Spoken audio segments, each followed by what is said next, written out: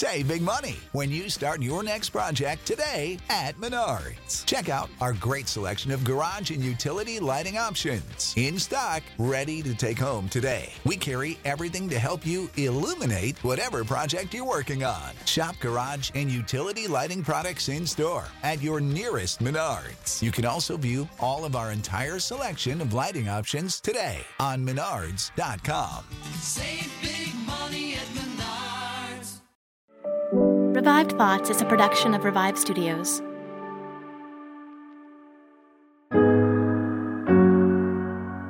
This is Troy and Joel, and you're listening to Revive Thoughts. The knowledge of this knits and attaches the heart of the poor sinner to such a rich Savior. For the sinner, the very way that the Lord has led him has displayed to him the character of the God who instructs him. Every episode, we bring you a different voice from history in a sermon that they delivered today. We're going back to the 19th century in England to talk about John Darby.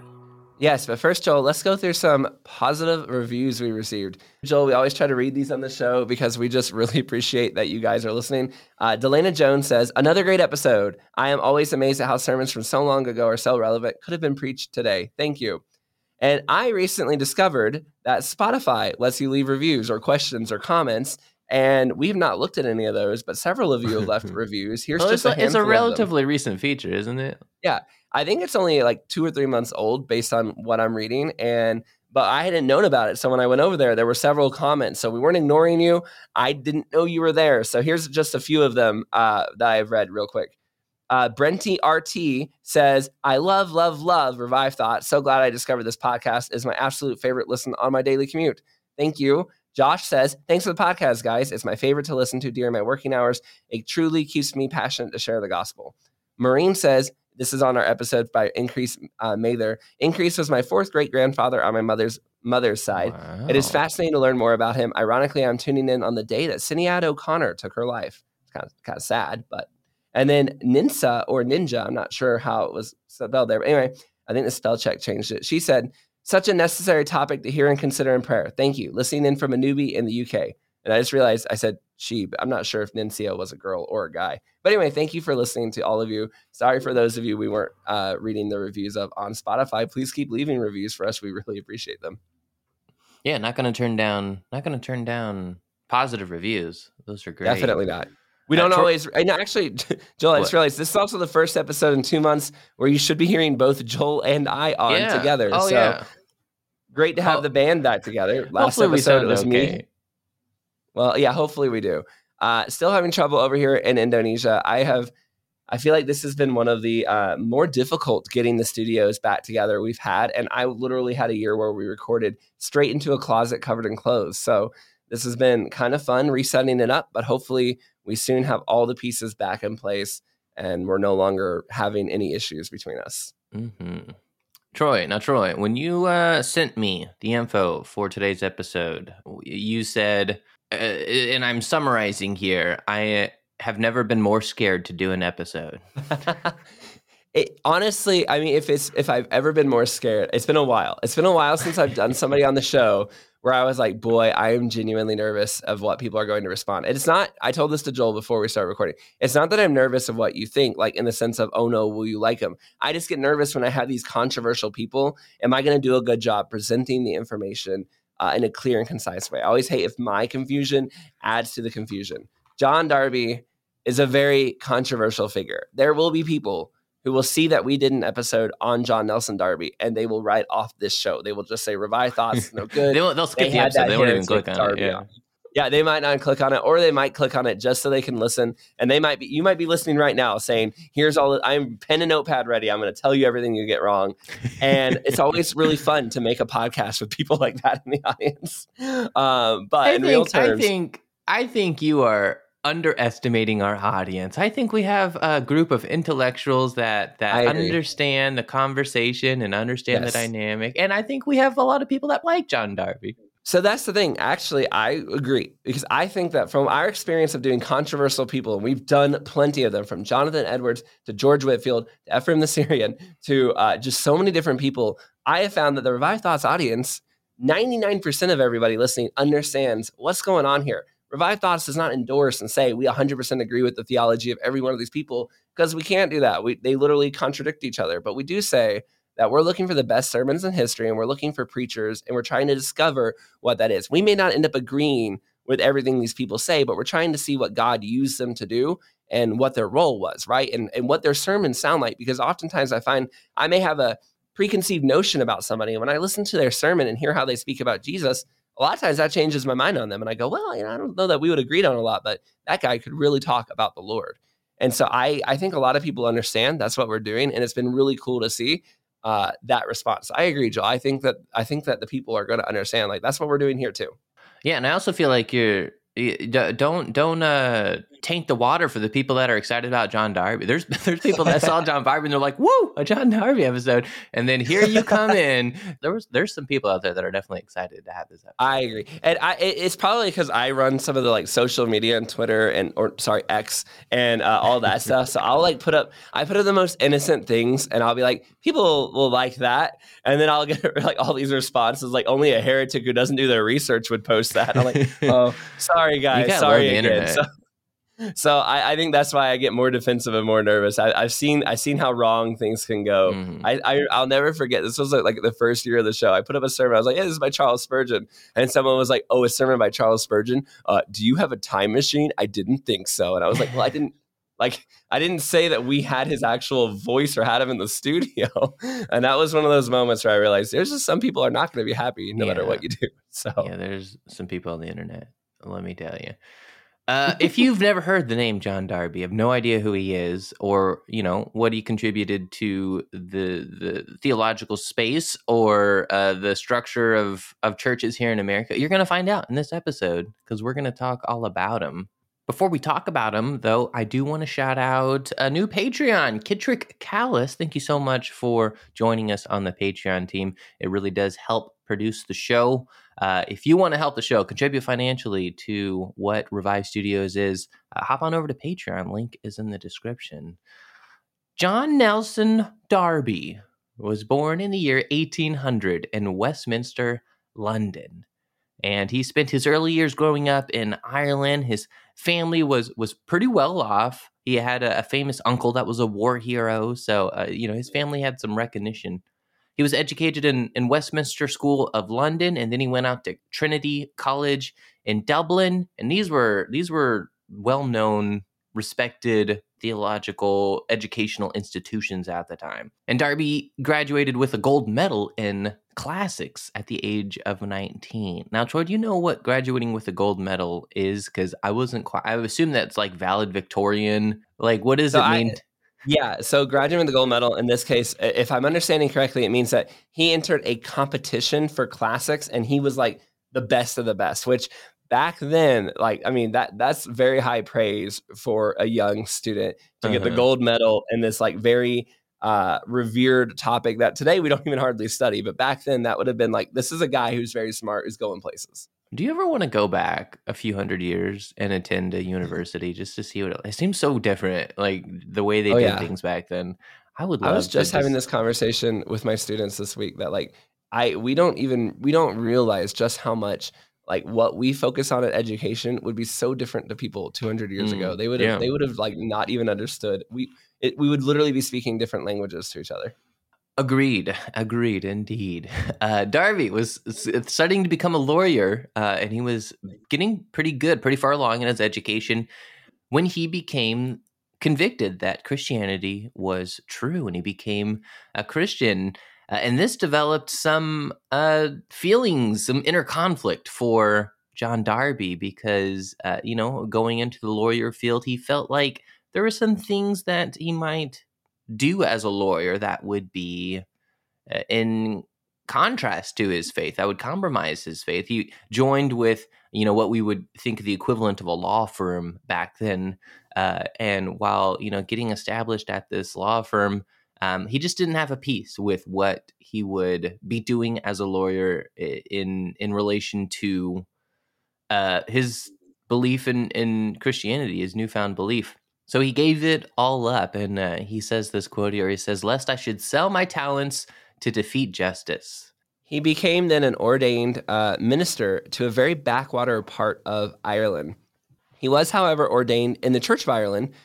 This would go on to cause him problems, which we'll cover in a minute, with both the Church of England and the Catholic Church, which were both much more popular in the Church of, in Ireland at the time, being a Catholic country and all of that. Now, he began preaching and sharing Christ with this kind of literally peasants, and many of them started to become converted, and several of them left the Catholic faith and came over to his church.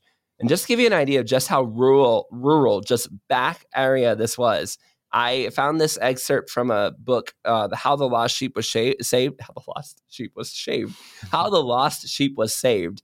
And we don't normally read like long excerpts, but I just want you to kind of imagine this story playing out. Imagine your local pastor, or if you are a pastor, imagine this is what life was like. And you left the big city and the law firm to do this. He says, after upwards of an hour's toilsome walking, for the roads in some places were steep, and others they were scarcely passable due to the marshes. On entering the little cottage, I looked around me, and at first found no sign of anyone there, except for an old woman who was crouching by the embers of a small fire. She rose as I entered, and with the natural courtesy of the Irish poor, offered me the low chair, or rather a stool, on which she had been sitting. I thanked her, and passing past the object to my visit, in one corner of the hut was a heap of straw, which lay the poor sufferer. Some scanty covering, probably his own clothing that he wore, had been thrown over him, but as to a better clothing, there was none discernible in this humble dwelling. I approached and saw a young lad, about 17 or 18 years of age, evidently in a state of extreme suffering and exhaustion, and it was feared to be the last stage of consumption. His eyes were closed, but he opened them on my approach and stared at me with a kind of wild wonder, like a frightened animal. I told him as quietly as possible who I was and for what purpose I had come, and put a few of the simplest questions to him respecting his hope of salvation. He answered nothing. He appeared totally unconscious to my purpose. On pressing him further and speaking to him kindly and affectionately, he looked up and ascertained from the few words that he uttered that he had heard something of God and knew of a future judgment, but he had never even been taught to read. The Holy Scriptures were a sealed-up book to him, and he was consequently altogether ignorant of the way of salvation as revealed to us in the gospel. His mind on this subject was truly and utterly blank. Now, the book goes on, and it seems I would like to actually read more of it, but you get the idea of just how out of the way these people were. It's so often, I think, common in our brains to think of Europe as maybe this place of education, or this place of, we by 1800s aren't still peasants living in rural huts that are as far away from society as possible. Yet that's exactly the case of what's going on here in Ireland. These can't read. They don't have, it doesn't sound like a bed for this kid. He's suffering and dying. His blanket is his own his own clothing. And he doesn't know anything about God. And that's who John Darby had to go to. And that's just one example of what he was doing as a minister in the middle of nowhere in Ireland. And again, he had started as a lawyer in London. He was well on his way, the gold medalist for the classics, right? He's this guy who had a real future, and he turned that all around to do this. While there, he convinced many Catholics, as we said, to give up on the Catholic Church, and they became Christians in the Church of Ireland. And things were going well, but the Anglican Church kind of got in the way. And they basically said, hey, if you're going to be converting people to your church in Ireland, that's, I guess, okay, but you have to make them swear loyalty to the King of England. And this became a big fight, and Darby resigned his position, said, look, I can't make them do that. I'm sworn to serve, Christ. This isn't what we're here to do, is to make political converts. If I ask them to do that, this will end up, causing distrust, all these different problems. So he resigned. And so now he was not a lawyer, and the big revival he was kind of a part of is over, and it seemed like he had nowhere to go. Yeah, and then he gets hit by, or he falls off a horse. I wasn't sure if he got hit by a horse or he fell off the horse, but it gets worse for him because he gets seriously injured and bedridden for months. He is unable to leave the bed due to his injuries of this horse accident. I can't imagine more of a low to feel as a person. Right? Yeah, you've gone through a lot of life. You had a lot of great potential, and here you are hurting in pain, no church, to be a part of, and I just imagine you'd have to be really wrestling, because there had to have been people back in London who said, what are you doing giving up this great law career? Are you an idiot? Yeah. Like, you're going to nowhere, Ireland? Like, what is wrong with you? And he was probably like, you'll see. And while you're sitting in bed, resting and recovering, you have to be sitting there thinking, oh my gosh, they all think they were right. Maybe they were right. Yeah. Oh, yeah, absolutely. I mean, it's got to cross your mind. So as he's recovering in his bed here, again, I mean, he was bedridden for several months. He had plenty of time to read the Bible, to read other books. He was studying the Bible, and he's looking at concepts of the kingdom of God, right? He talks about it in Isaiah, and he's looking at concepts of the church, and he became convinced of what, in retrospect, looking back on now, we would call dispensationalism. He believed that God had a different fulfillment for the nation of Israel than what was being seen in the church. And so he began to preach and teach these views of eschatology that are associated with dispensationalism, things like tribulation, things like the rapture. And he also had very negative views on how the church was being run. And he began an interdenominational group. He believed that, leaders in the church should rise up from within the church. Laymen should be in places of leadership, should learn how to teach and minister. And that it shouldn't all be at the hands of the bishop, which is how, I mean, you can see a lot of the Anglican church negatively coloring his view of the church, and his ideal version of the church in a lot of ways is undoing a lot of the ways that the Anglican church was doing things. Troy, would you say we got ourselves the father of modern dispensationalism? Would you say that? Yeah, I think a lot of people would agree that, and there will be arguments and people who say that dispensational ideas Sure. existed before him. Totally, And I think 100%. that we had a sermon by Ephraim the Syrian that kind of shows like, there were some of these ideas throughout history, but to deny that John Nelson Darby was like the reinvigorator of this idea, that it really exploded with his teachings, would be, wild. He definitely had a tremendous effect on dispensationalism, taking off. Yeah, I like reinvigorator. I think that's a good summary. Now, you may be wondering, was Darby alone? And what I mean by that is Darby's kind of doing this new thing in the 19th century.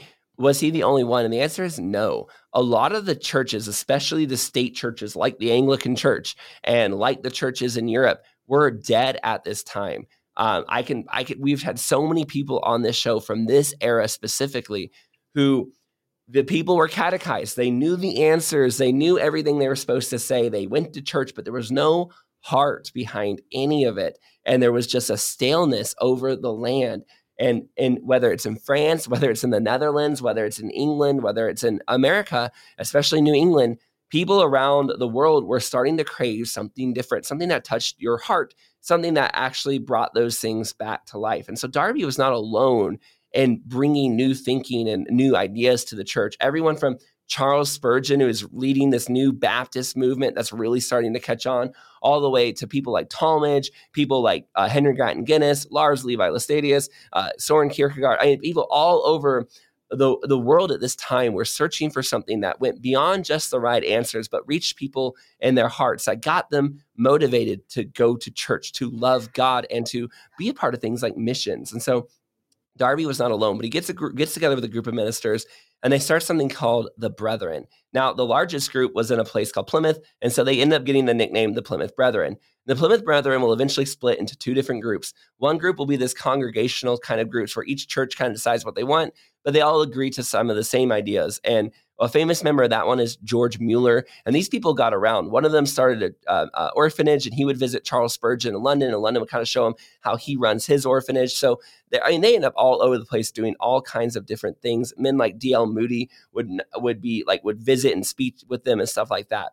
And then there was another group that Darby ended up sticking with. He ended up sticking with the Exclusive Brethren. They believe that we shouldn't have each church doing its own thing. We should try to all be on the same page, kind of like the Anglican Church, where, hey, we're all kind of doing the same thing together. However, the goal was like, if we're all on the same page, we'll avoid divisions. But the irony is, it seems that like his whole life was spent trying to keep divisions from erupting in this other group called the Exclusive Brethren.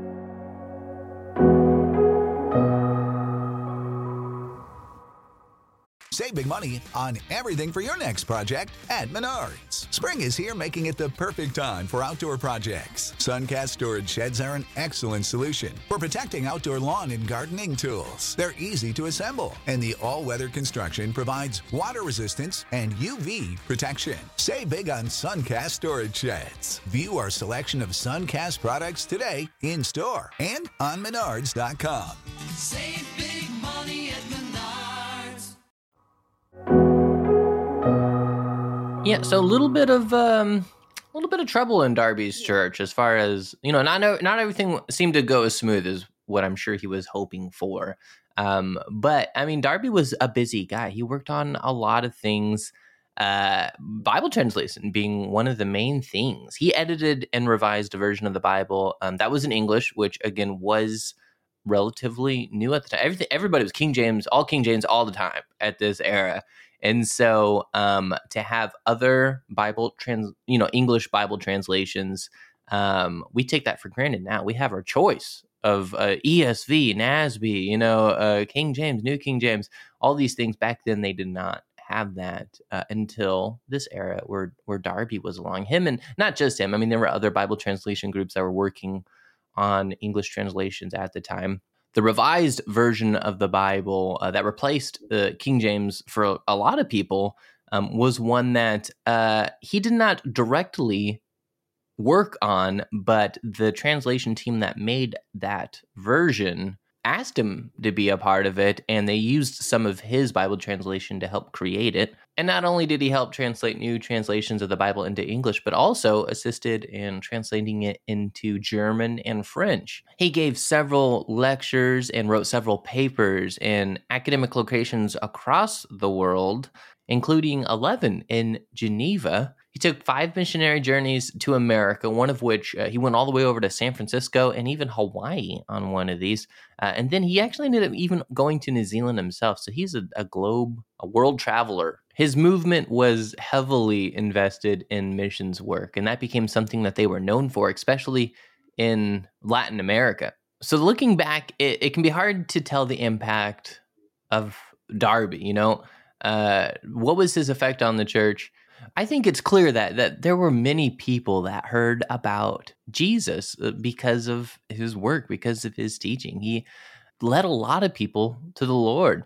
Sometimes people point to his own church life because it was, I think accurately represented as having a lot of conflict there. I don't think that was Darby's intention. In some ways, people compare him to like a Luther or a Calvin or a John Wesley in that way. But regardless of your opinion of him, regardless of what you think about his ministry or his theology, I think we can all appreciate his heart for Christ and his desire to see people saved.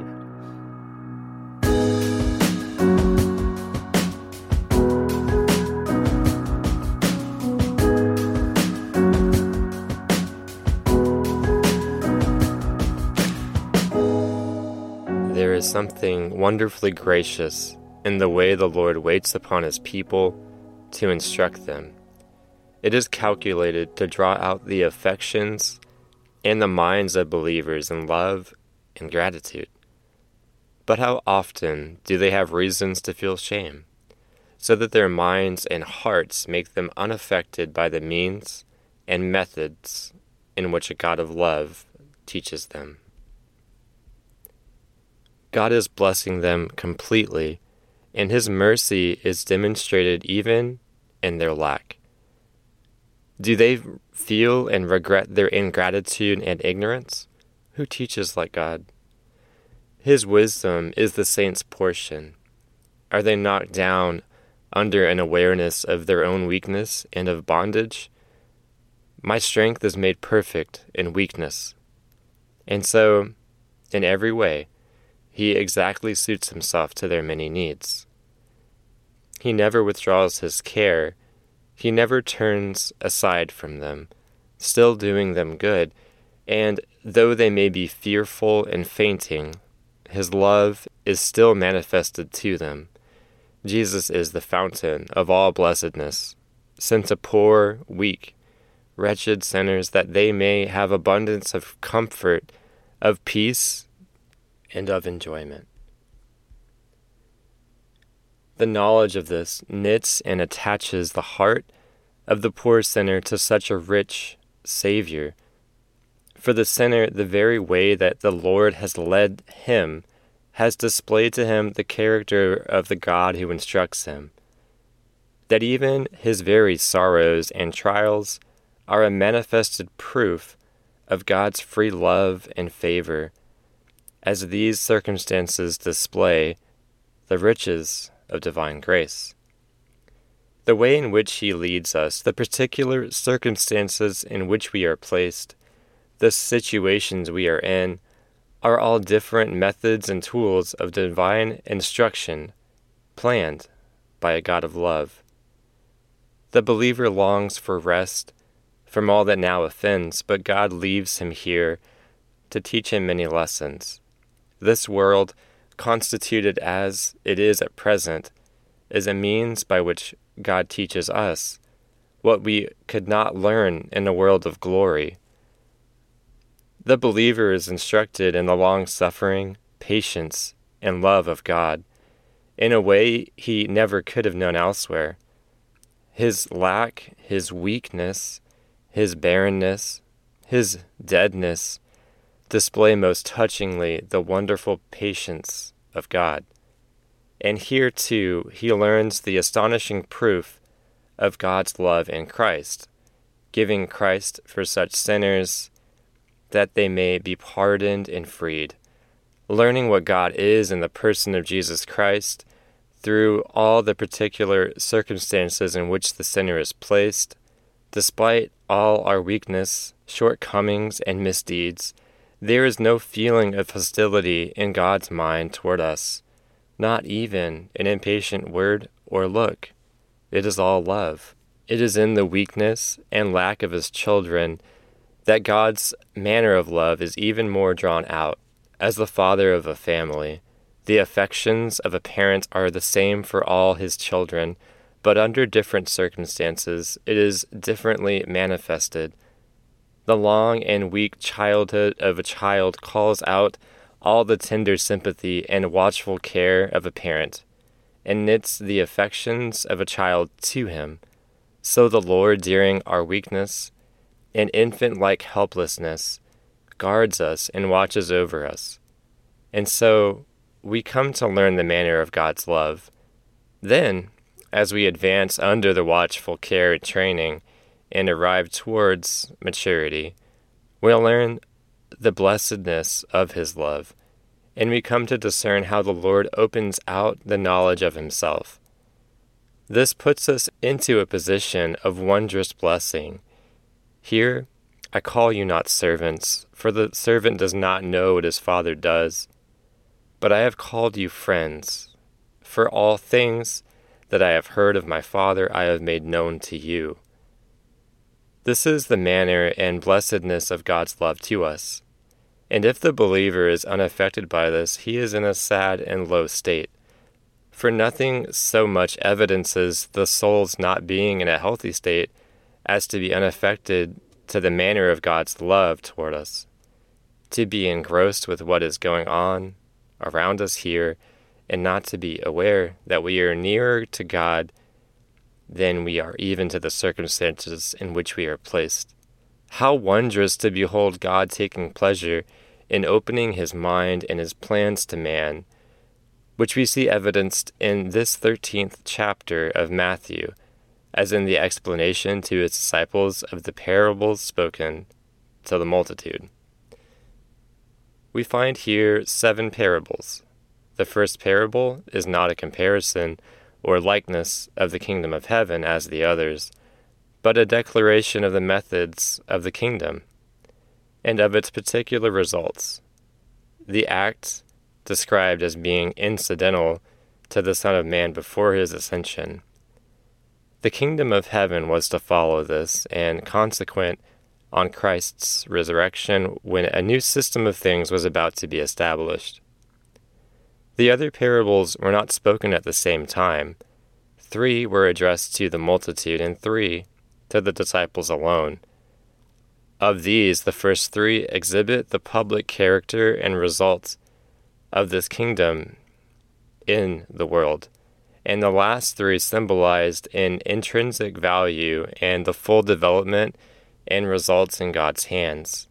The former fully developed its obvious and visible manifestation as seen in the world, and the latter, the real value of the thing itself, as known in the mind of God. This expression, kingdom of heaven, as well as the kingdom of your Father, is peculiar to the Gospel of Matthew, the Gospel most connected to prophetic testimony. In what situation, then, is the believer while here, holding communion with an absent Lord in heaven, brought into his family here, into his kingdom, and taught not to look for blessings simply upon earth during his Lord's absence, but to look for a time when his saints will know him even as they are known? That is what they are looking for, and into that situation they have been brought as the good seed, partakers of the grace of that corn of wheat, which fell into the ground and died, so that they may live. The kingdom of heaven is like a man that sowed good seed in his field. And from verses 24 to 30 and 36 to 45, we have the parable and its significance, as explained by the Lord himself. These things speak their own meaning, therefore they are simply brought before us as matters of fact. He says, as putting any other construction aside, the field is the world. In these parabolical expressions, there is a perfect harmony and conformity of meaning. If we can clearly ascertain the meaning by Scripture light in one, we can readily imagine the same meaning of the same word in any other place. Now, our Savior said expressly, the field is the world. This is its meaning, and no other, which brings before us the theater or the scene where the transaction recorded here takes place, the world. It presents us with the view of a person sowing good seed in his field. He that sowed the good seed is the Son of Man, the Lord Jesus Christ. He sowed it. It was a good seed he sowed, and he sowed it in his field, and this is the world. He was entitled to this field. It belonged to him. This, then, is the simple fact. The world was the field. The field belonged to Jesus, and he sowed good seed in it, something that had not previously been in it, something planted which was not indigenous to the soil. Obviously, then, it could not be the Jewish nation or system, for that was placed before the period here alluded to, of the work of the Son of Man. The world which is mentioned here is spoken of as a place, not where the seed had been sown and grown up, but where good seed, not yet planted, was now to be put in. And this then is in the world. Let the child of God now look around him and see whether, with the exception of those who have been manifestly brought into this new system, he sees anything of this good seed in the world. Does it look like a field sown with good seed? The world then is his, the Son of Man's field, and so this baffles the wisdom and power of those who pretend to claim any portion of it as their own, and who seek to have it at all, and are described as saying, "This is the heir. Come, let us kill him, and the inheritance will be ours." It is not theirs. It is Christ's. His, by an indefeasible right, by an indisputable title, his. This is calculated to overthrow the pride of a vain man, who puts in his pretensions for a share. The vain man calls the world his own, but it is not. It is Christ's, and everyone who takes it as his own individual right is meddling with things which do not belong to him, and of which he must give an account to the rightful owner. The world then is this field, and the field is Christ's. While men slept, his enemy came and sowed tares among the wheat. Here we have the character and circumstances under which this change came about. These men, these field laborers, were put in trust, and the enemy brought in the evil seed while these men slept. Oh, how little are men aware of the inexhaustible perseverance of the enemy of the soul. It is while men sleep he does the mischief. It may not for a time be seen, but he has sown it, and it will soon spring up. Satan is not hindered even by the good seed being there, for when the blade sprung up and brought its fruit, then appeared the tares also. God does not certainly overrule it for his people's good, but the fact is there that the tares have been sown and spring up. They may not be seen immediately, but still they are in the ground, and much of it is occupied by them. The men slept. The enemy entered unperceived, sowed the tares among the wheat, and then went his way, having done the mischief, and the man who cannot see that these tares are now occupying the ground and springing up must certainly be lacking in spiritual discernment. And what a need we have of continual, jealous watchfulness, that the ground does not become more overrun with them. What a need to be awake, to be aware of the position we are in, that there is a positive separation between the wheat and the tares, that there is a wall of everlasting boundary between them, and that we are not aware enough of this. Doesn't sad and bitter experience testify that there is too much moral evil encouraged, that there is a very bad and low state tolerated among believers, that there is a mixing up of the world with the things of God, an apparent shrinking and withdrawing from the Lord's work? Do we even look for the cause? We find the whole of it here. The men slept and let in the enemy. But it was his enemy, as the psalmist says, "Remember how the foolish man reproaches you daily." The Lord makes his cause and his people's one. They are his, and therefore their enemy is his. He calls them brothers. I will declare your name for my brothers.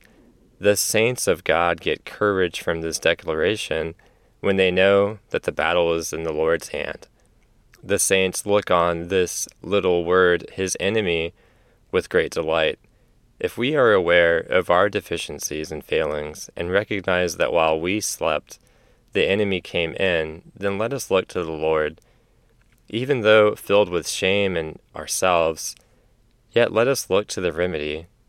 We will learn here by this one little word that it is his enemy, and so we have the strength of Christ against him. When the blade sprung up, then appeared the tares. This was a successful result of the enemy's work. They sprung up together. There was not at first any outward difference. They were all mixed up together. There was no remedy for that, as we see in the present state of things. To instantly set the world right was not in the mind of God. Man was found a faithless steward. He had been negligent and let in the enemy, and the field was found overrun with tares. But God's plans were not frustrated by it. The servants come and say, "Sir, didn't you sow good seed in your field? Why does it have tares?" He said, "An enemy has done this." The Son of God looked down at his field, which he had sowed with good seed, and found it filled with tares. But, though in that position, we find it is not the wisdom of God to set the world right by plucking up the tares. The servant said, "Do you wish for us to go and gather it all up?" This is according to man's wisdom, who would set the world right again by plucking up and rooting out heretics, and purging out the wickedness according to their own desire. "No," said the Lord. "There are circumstances existing at present which made this proposal impossible. They are now all together, and let them both grow together. If I were to give you power now to pluck up the tares, you might also root up the wheat with them, which cannot be. Let both grow together until the harvest." The Lord has graciously explained the meaning of the word in verse 39. The harvest is the end of the world. The term world here is not the same as that used previously, where it is said the field is the world. This unquestionably is, as the literal translation signifies, the age or dispensation, and should be read, the harvest is the end of the age. In the first instance where it is used, it rendered the meaning simply the world, which is the scene of this great transaction. It is quite unconnected with the idea of place and conveys the time when it was to occur, at the end of the age or dispensation, and at the time of the harvest. Says the Lord, I will say to the reapers, gather together first the tares and bind them in bundles to burn them, but gather the wheat into my barn. Now this presents us first with the view of the gathering together of the tares in bundles for the purpose of being burnt, and then the gathering of the wheat into the barn. After this is the destruction of the tares, as explained by our Lord, as therefore the tares are gathered together and burnt in the fire, so it will be at the end of this age. The Son of Man will send out his angels, and they will gather out of his kingdom all things that offend, and them which sin, and will cast them into a furnace of fire. And after that is, after the burning of the tares, then the righteous will shine as the sun in the kingdom of their Father. Here is the order. The tares are gathered in bundles to be burned. The wheat is lodged in the barn. The destruction of the tares, or their entire elimination, then takes place. And finally, after their destruction, then the righteous will shine as the sun in the kingdom of their Father. In the third parable, spoken to his disciples alone, we find the Lord using terms similar to these. The angels dividing the two parties, which were until now mixed up together, gathering the good into vessels, and casting the bad away and destroying them. And then the righteous will shine forth as the sun in the kingdom of their Father. This brings before us the unhindered blessedness of the children of God. Of those who are alive to God, that time is coming, and it is a thing greatly desired for by the saints.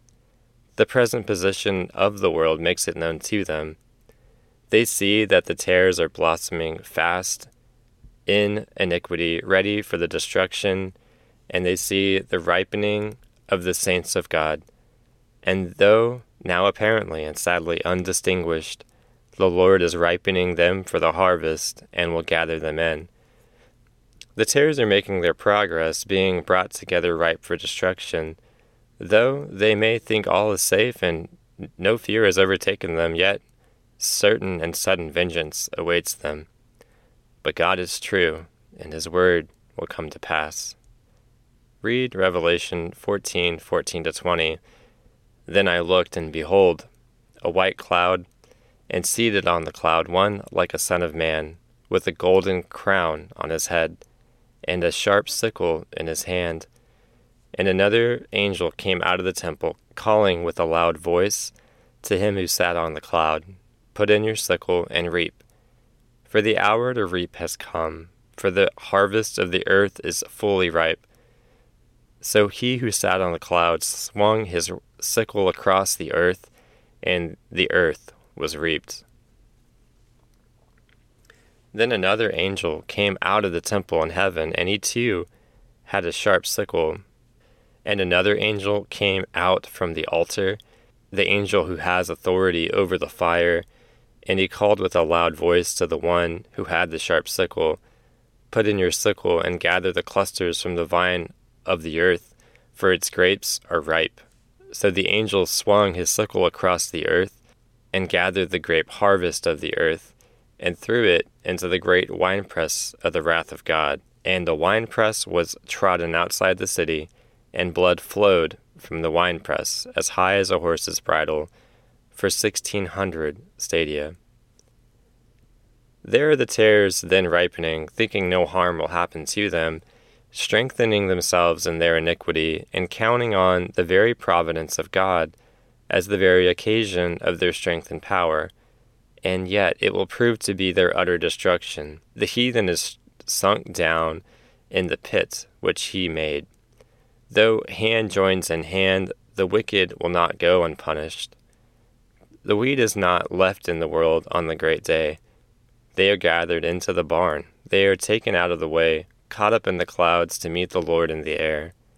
They witness the destruction of the Lord's enemies, and then the righteous will shine as the sun in the kingdom of their Father. Here we behold the blessedness of the child of God, and the perfect character of that blessedness which the future results of God's love will demonstrate. Just remember that everything that offends has been cast out. All sin is burnt up and destroyed. The saints safely housed in the barn, and then they will shine. Observe, then the righteous will shine. They are the righteous. But who are the righteous?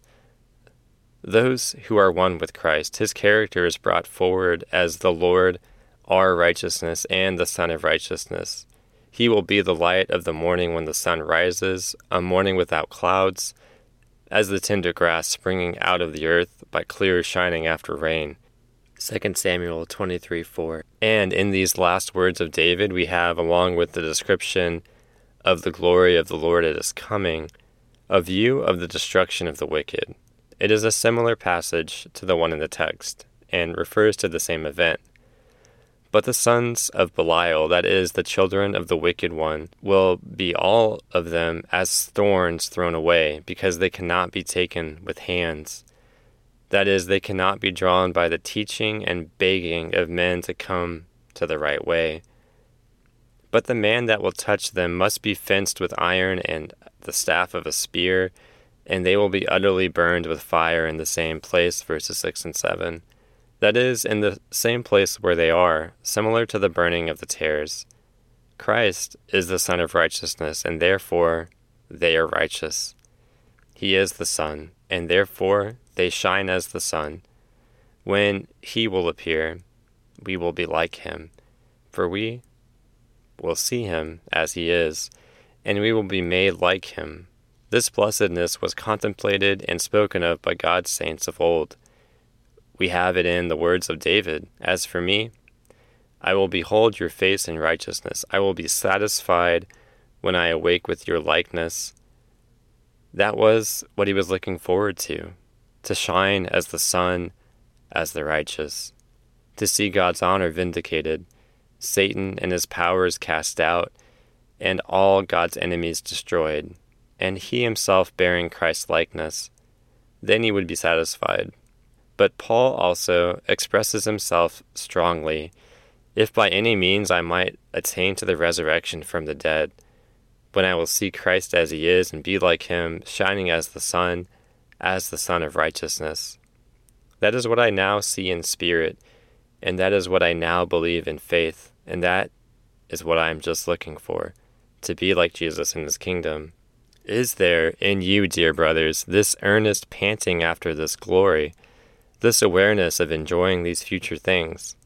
Oh, they are calculated to bring much joy, very real and deep comfort, to know that we will shine as the sun, when the clouds of vengeance, which now threaten an ungodly world, will have been scattered in just judgment on them, when these clouds will then be carried away and dispersed, and all iniquity cast out, then will the righteous flourish.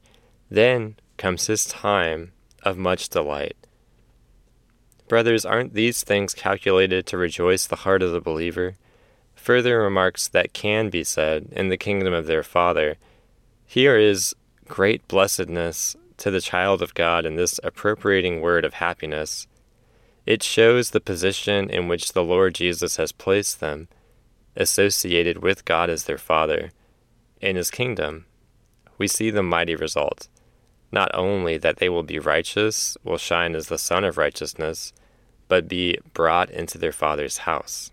In my Father's house are many mansions. If it were not so, I would have told you. I go to prepare a place for you.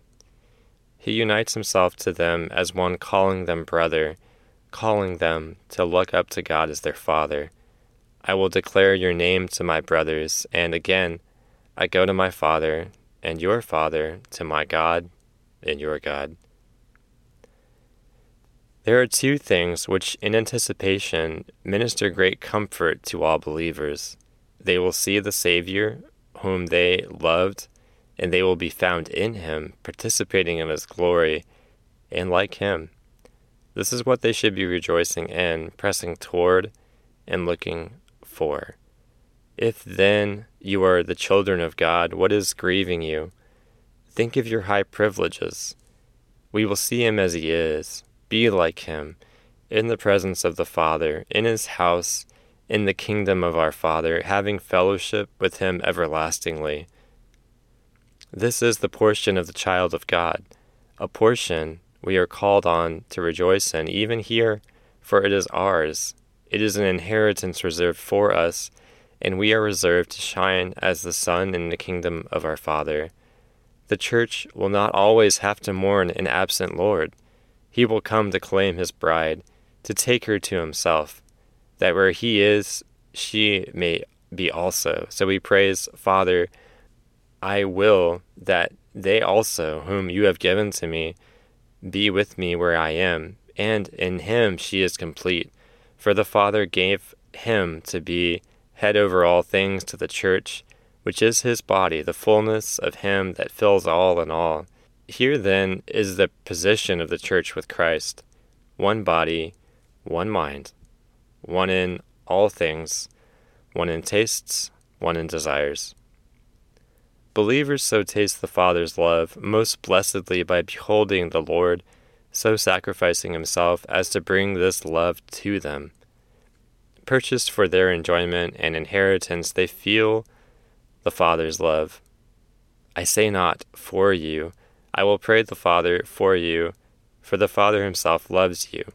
If we are believers, let us raise our thoughts to the bliss that awaits us and not be sinking to the bottom of or floating on the surface of spiritual enjoyment. It doesn't matter what your circumstances are here, or what your cares or your conflicts. It is but for a moment. The portion of the saints is to rejoice. But what is it that you are bowed down for? Is it a feeling of your own weakness? Why, the very joy of the Lord is your strength. Why are you suffering? What is it that keeps you down? Is it the world of sin? That is your enemy, and that it is your enemy is the cause of the greatest rejoicing. This is your confidence and should be your delight, for it is a conquered enemy. If you feel it is your enemy, you know it is his enemy, and then you are brought into the same position with the Lord Jesus, on one side with him, fighting one common enemy. Jesus warned his disciples of this trouble, but he promised them his peace, promised to be with them by the Spirit, and testified to them the result of all the work he was doing for them. I have overcome the world. Think, if you are then who are so loved and so made happy here, what happiness yet awaits you when you will shine like the sun in the kingdom of your Father. Blessed indeed will be that day when we will see him as he is, first be like him, and then see him as he is.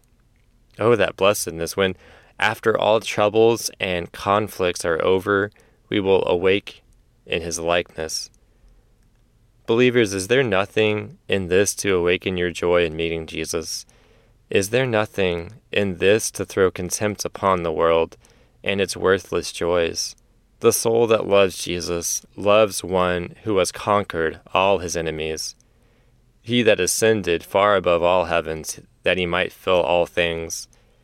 In this is the Son of God's love manifested, in that he humbled himself to descend to the children of men, to bear their iniquity, to carry their sorrows and troubles, to minister to their joys and comforts, and to bear away sin from them forever.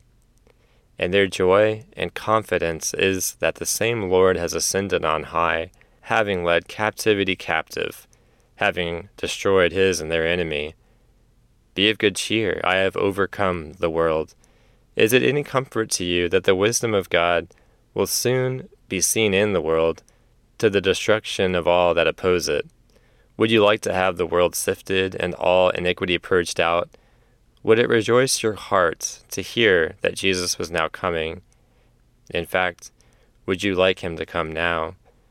Oh, how sad, how How very sad it is that when he is just about to come and his saints about to be made entirely like him, that they should be mixed up in any way with the workers of iniquity, and found practicing their habits, pursuits, or satisfactions.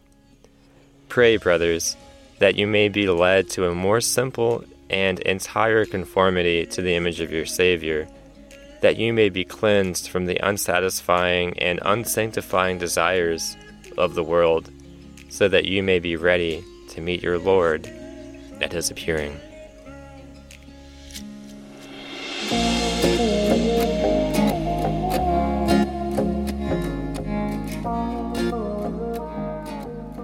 What I really liked about this sermon was, he says, how did the parable of the wheat and the tares, he says, how did the enemy get in and throw the seed around? And he says, it's because the men were sleeping. They were supposed to be on guard, and they weren't doing their job. And by that, the enemy was able to sneak in. And then he kind of just goes, you know whose fault that is today? That's the church. We're asleep. When we often look around and we complain about the state of the world, and we go, why is evil winning? Why are things so bad? Why is it so corrupt? Why is this and that? And he goes, because of us, right? We're the church. We're the people that God has left in charge of, the way things are. And yet, if things are bad, it's because we're sleeping at the door. We're oftentimes not doing our job. And yet he ends, though, not on this negative note of just, we're all to blame. But instead, he really ends on that triumphant note of who is going to solve all this for us, who is going to be the one who sweeps in victory for us, who is the one that will do what none of us can do, and that is Jesus Christ. We look to him, the battle is won, and we are waiting for him to fulfill that promise. And I think that's a hopeful word that all of us can certainly be encouraged by.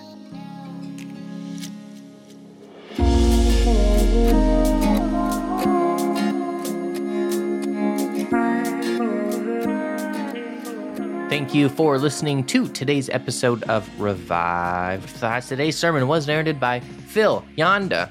Phil is married to his wife, Christina, for nearly 8 years now. He's a Starbucks partner and received his bachelor's degree in counseling from College of Biblical Studies. He then got his master's in biblical studies from Grace School of Theology.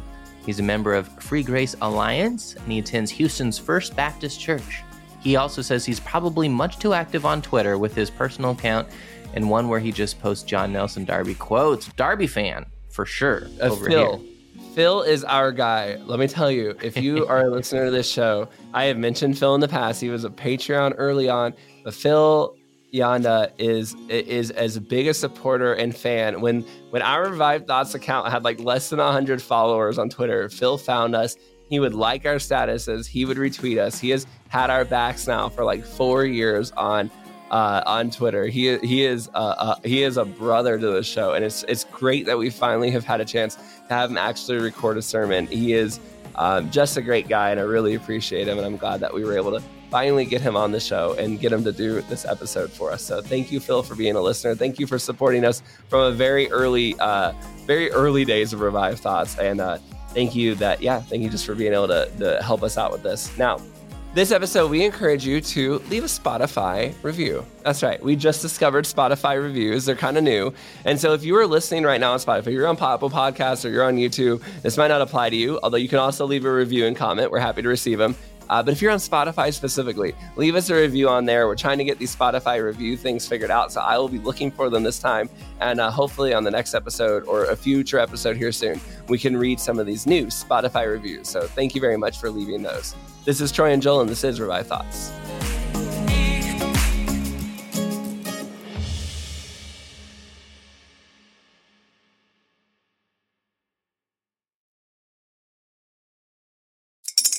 Spring is in the air at Littleton Coin Company, and we want to help you brighten your collection. Visit us at littletoncoin.com all month long to enjoy 15% off your purchase. With a wide selection of coins, paper money, supplies, and more, Littleton Coin Company has something for every collector's taste. Use promo code SPRING at littletoncoin.com for 15% off your purchase all month long. Restrictions apply. Littleton Coin Company. Serving collectors since 1945.